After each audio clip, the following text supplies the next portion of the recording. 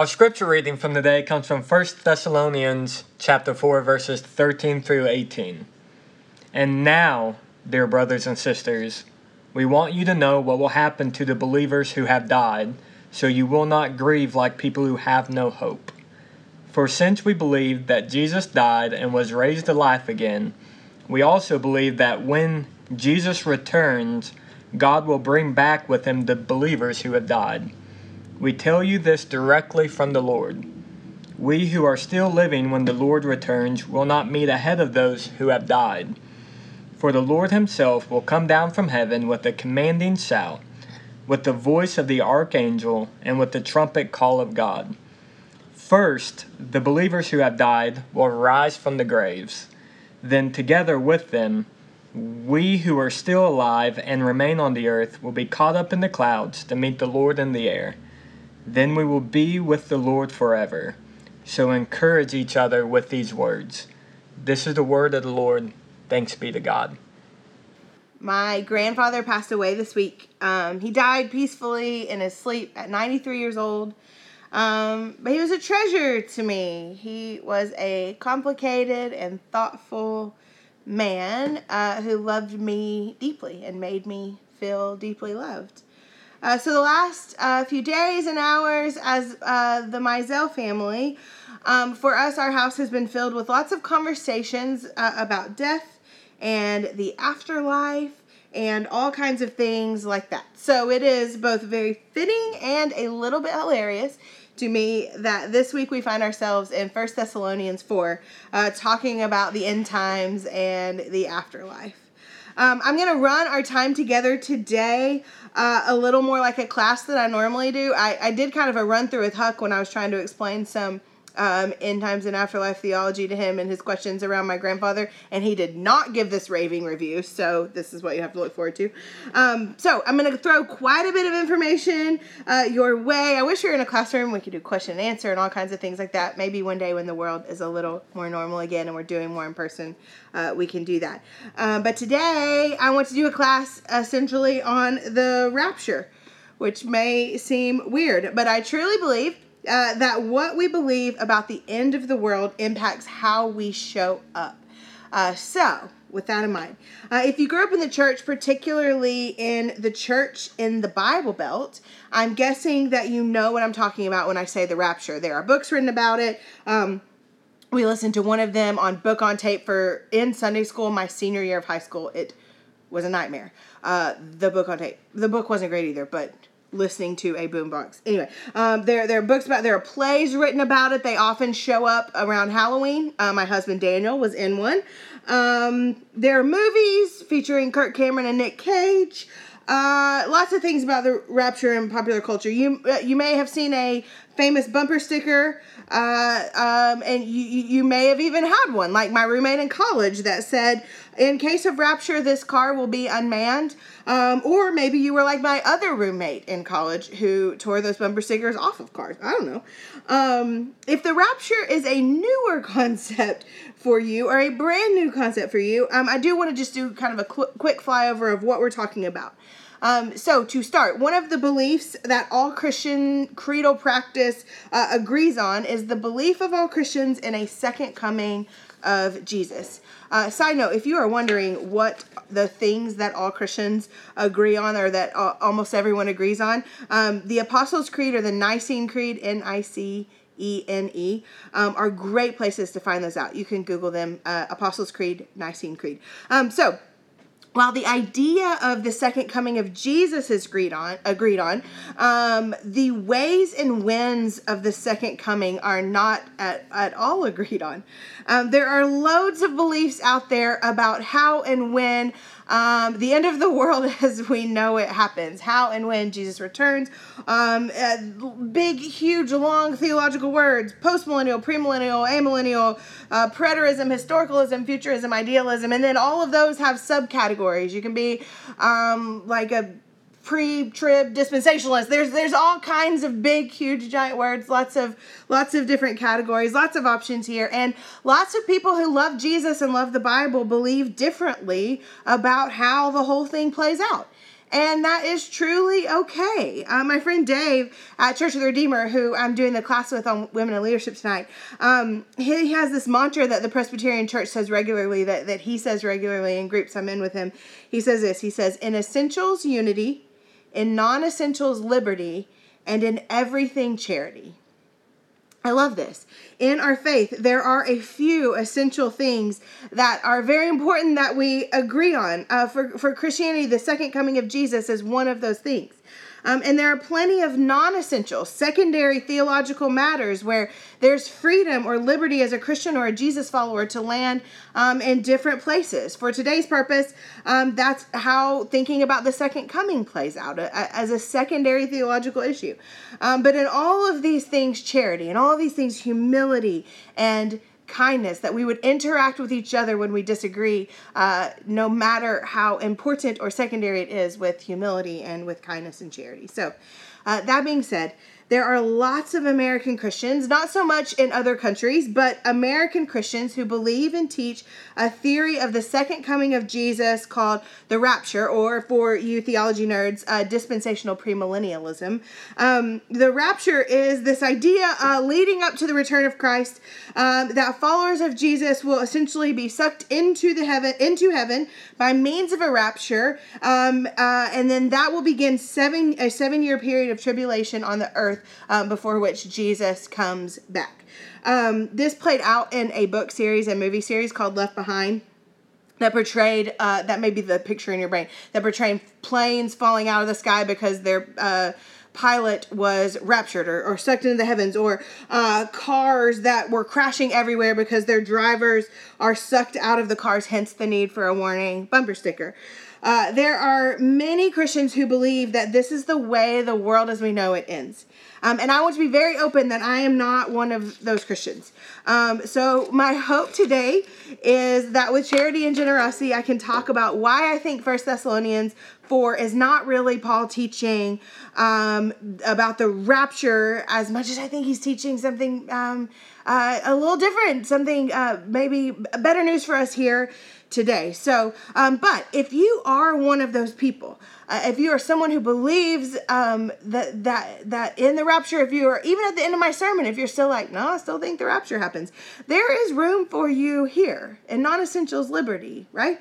So there's room for us to believe differently about this. I'm just going to tell you what I think. So first, as we dive in, a quick history lesson, and then we'll dive into the Bible. So quick history lesson. The belief in the rapture is a relatively new, and as I've said, predominantly an American evangelical belief. However, the idea didn't start out in America. It started in Scotland. The idea of the rapture first comes to being in 1830 in Glasgow, Scotland, at a prayer meeting where a 15-year-old girl named Margaret MacDonald has what she believes is a prophetic vision from God that all Christians, alive as well as dead, would rise into the clouds to meet Jesus in heaven, and that was what she said. And that moment may not have become anything more than a moment, except a Bible preacher named John Nelson Darby was in the room at the moment. And most people consider John Nelson Darby the founder of the rapture, the founder of the dispensational movement or thinking. And so he taught this idea. He believed that Margaret MacDonald had heard from the Lord, and so he taught this idea all over the place. But it didn't really catch on elsewhere in the world, but in America it caught on and it spread like wildfire, especially among Baptists and non-denominational Christians. So one more thing. It is worth noting, as we talk about that the idea of the rapture, the kind of the left behind theology of the rapture, is only about 150 or 200 years old.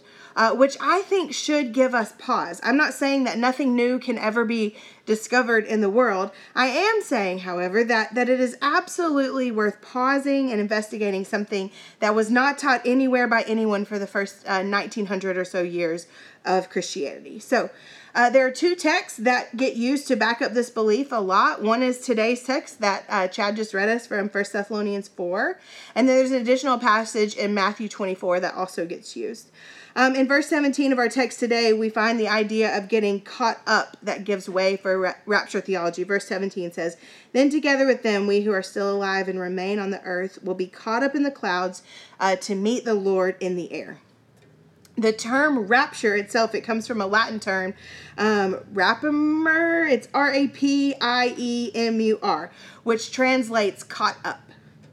And thus, the idea that Christians, both dead and alive, would be raptured, would be caught up and brought to heaven, while the rest of the world is left behind in tribulation and trouble. This is where the idea is born in the Bible in 1 Thessalonians 4. So, if the rapture isn't what Paul is talking about, and if you read it, you may think that's kind of what he's talking about, then what is he talking about? If it's not that, then what is it? In order to go there, we need to take a step back and first talk about the wider story of the scriptures. Take a step back to look at the wider story, and then take a step back in to look at what Paul, I think, is specifically saying. So, the New Testament, the Gospels, and all of Paul's and the other pastoral letters, they build on the ancient and biblical idea or prophecy that the Creator God, who made the world good and perfect in the beginning, will remake heaven and earth. A new heaven and a new earth that is free from all that is evil, free from all that is finite. To quote Samwise Gamgee, a new heaven and a new earth where all of the sad things will become untrue. And we see this all over the place, all over the scriptures. Romans 8, Revelation 21, you can find it all over Isaiah. I don't even have time to list them all over the place. And the scriptures, they teach that when that happens, Jesus will appear in this new creation. And I do think this is partially what Paul is talking about here, the coming of Jesus. And he's talking about it rich in metaphor with layered meaning, as usual. N.T. Wright says, I love this. In his book, Surprised by Hope, he says, all Christian language about the future is a set of signposts pointing to a mist. Essentially, this is a difficult thing to talk about. When it comes to talking about where the world is going, Paul is, as so do so many writers of the Bible, he is leaning on language, writing descriptively and artistically more than he is prescriptively, I think, of what's coming. It's a signpost pointing into a fog. A signpost, here's what I think of here's so much that is unknown. Paul, I think, does it brilliantly. So let's get through a few nerdy things in the text first. We're going to take a deep dive into some of the words that Paul uses. First, in verse 16, Paul, I love this one. He uses this really risky word, this wildly political language to describe the return of Jesus. And in verse 16, you see the word coming. And the word for coming is actually parousia. That's the Greek word for coming. And it would have been used for Caesar. Parousia is the word that we get Advent from, where we're headed in a few weeks, where we celebrate the birthday of a king. It was a kingly word. And in this context, Paul is in Thessalonica, parousia would have only been used to describe Caesar. No one else on the earth. And so right here, Paul, in this really super risky way, is telling the Thessalonians that Jesus is Lord and not Caesar. In the second part of that verse 16, scholars note that Paul skillfully does this mixing of imagery with a couple of stories in the Old Testament. He paints this picture of Jesus returning from the clouds with the sound of heaven and a trumpet, similar to the Old Testament story of Moses ascending from Mount Sinai with the sound of heaven. He does something similar at the very end of the verse, where he mixes the imagery from Daniel chapter 7, when the people of God are vindicated and given access to the glory of God forever and ever and ever. And then my personal favorite comes in verse 17. Paul, he paints this picture of Jesus and his meeting people in the clouds. And two things are happening here. First, that clouds all throughout the scriptures are very often descriptors for the presence of God.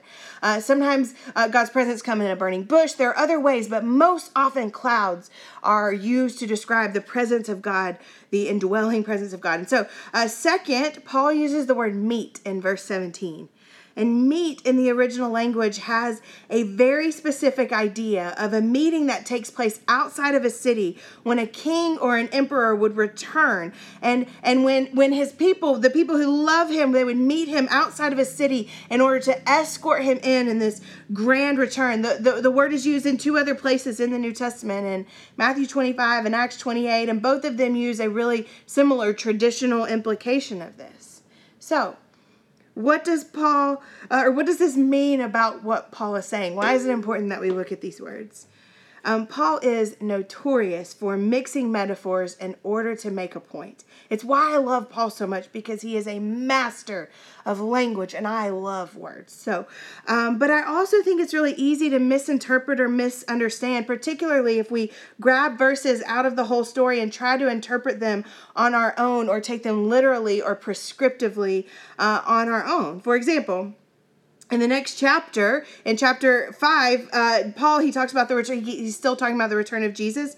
And he compares the return of Jesus to a thief in the night, a woman in labor, and an empirical takeover. And if you just grab those verses out of the whole, it would feel like super bananas. But in the whole, what is so much easier to see is that Paul is not so much saying that Jesus will literally come and rob people, and then he will go into labor as an emperor. He's using a metaphor to describe what is so difficult to describe. He's using a metaphor as a signpost pointing to the fog. And it's so similar in our text today. Paul, again, in a signpost pointing toward the fog, is not so much saying that the return of Jesus will literally be this, as he is saying the return of Jesus will be something like this. The return of Jesus will be something like Moses coming down off Mount Sinai with the law. It will be something like an emperor or king coming back to his city with citizens who love him, meeting him outside and escorting him in this big parade of gratitude and love. It isn't an escape that Paul is painting with his words. It's a hopeful reuniting. Many of us, if we grew up in America, or particularly in the Bible Belt, we were taught that one day we will die and go to heaven, and that's the end of the story. But that really isn't what Paul writes about, and it isn't the entire story of the Scriptures. The story of the Scriptures, it doesn't end with people being sucked into the sky, into a disembodied heaven. It is better and more interesting than that. The Scriptures, they tell the story of the God who makes all things new. It tells of a heaven where God is, and also of resurrected and restored bodies in a renewed heaven and earth. A new heaven and earth, a story of heaven and a story of a new one and a new and restored earth. It's not so much about an ethereal out there somewhere, but an intentionally renewed place as the ending point, where lions lay with lambs, where streams flow in the middle of the desert, where there's no disease or pollution, where justice and wisdom and mercy rule, where all of the sad things become untrue. And so we can look at the best parts of our world as glimpses of the future, looking at the mountains as glimpses of what's to come, looking at the strong and best parts of our bodies, glimpses of what's coming, a remade heaven and a remade earth. In the beginning of the story, we find that we are created for the shalom of Eden. And the Scriptures tell the end of the story, and it looks an awful lot like the beginning, with the shalom of a new heaven and a new earth. It's my opinion that this is not a great passage to use to predict and to prescribe exactly how the world is going to end, but instead, I think this passage is best used in the thickness of grief. I think that's how Paul's writing it. This is a new church in Thessalonica that's being persecuted. Some scholars assume that people are dying in the name of Jesus, and Paul is writing this letter to a church that is in the midst of grief and under the weight of death. Personally, it's been like a balm for me this week. It came at the perfect time. Our job is to take what Paul has written in the past and to use it to bear hope in the future. In a week of deep grief for me, these words have been the words of hope. They were so much better than a Nicolas Cage movie about the end of the world. They are so good in the middle of grief. Verse 13, and now, dear brothers and sisters, we want you to know what will happen to the believers who have died, so that you will not grieve as people who have no hope. For since we believe Jesus died and was raised to life again, we also believe that when Jesus returns, God will bring back with him the believers who have died.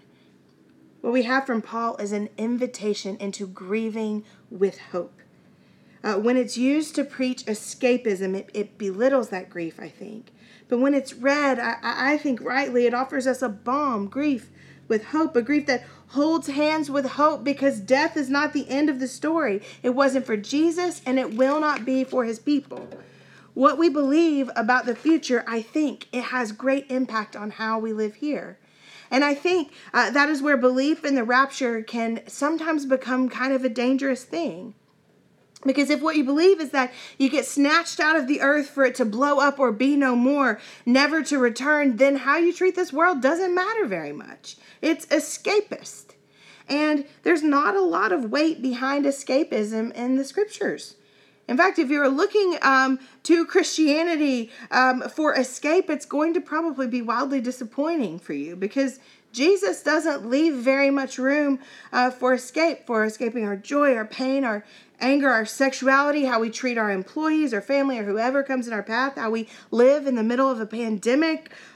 He doesn't offer a lot of escape for our light or for the darkness. Following Jesus means learning how to live in the weight of the world with hope, not learning how to escape all of it.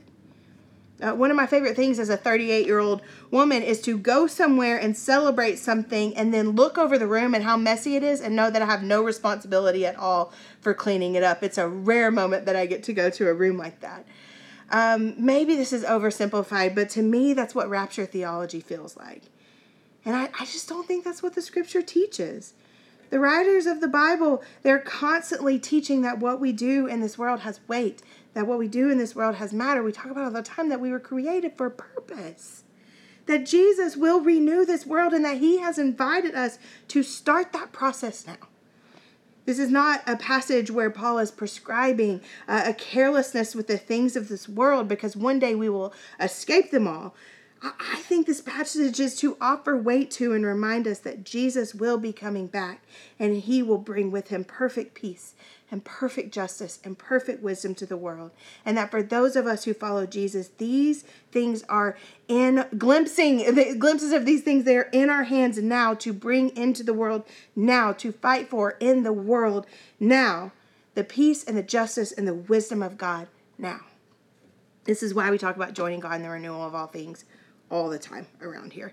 It's our mission statement, because it is good news for now as much as it's good news for what is to come. Because we believe that the kingdom of God is here, and the kingdom of God is coming in greater fullness, and that the fullness of God always brings shalom, and that the fullness of God brings peace and justice and flourishing now and in a new earth, a resurrected and a remade presence. We believe that what we believe about the end of the world matters, because being a future person means being part of and bringing about the good stuff, being empowered by God's Spirit to bring about renewal to the earth now in whatever way that we can. And so here's what I want to do for our Selah today. We always just take a quiet moment and a quiet pause, and I'm just going to read our verses again.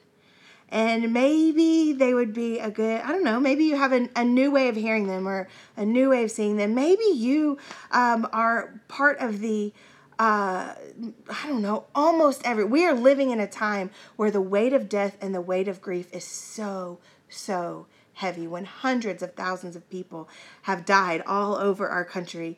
It is worth hearing these words from Paul as an encouragement. So I'm just going to read them, and then we'll go to the table. And now, dear brothers and sisters, we want you to know what will happen to the believers who have died, so that you will not grieve like people who have no hope. For since we believe that Jesus died and was raised to life again, we also believe that when Jesus returns, God will bring back with him the believers who have died. We tell you this directly from the Lord. We who are still living when the Lord returns will not meet him ahead of those who have died, for the Lord himself will come down from heaven with a commanding shout, with the voice of the archangel, and with the trumpet call of God.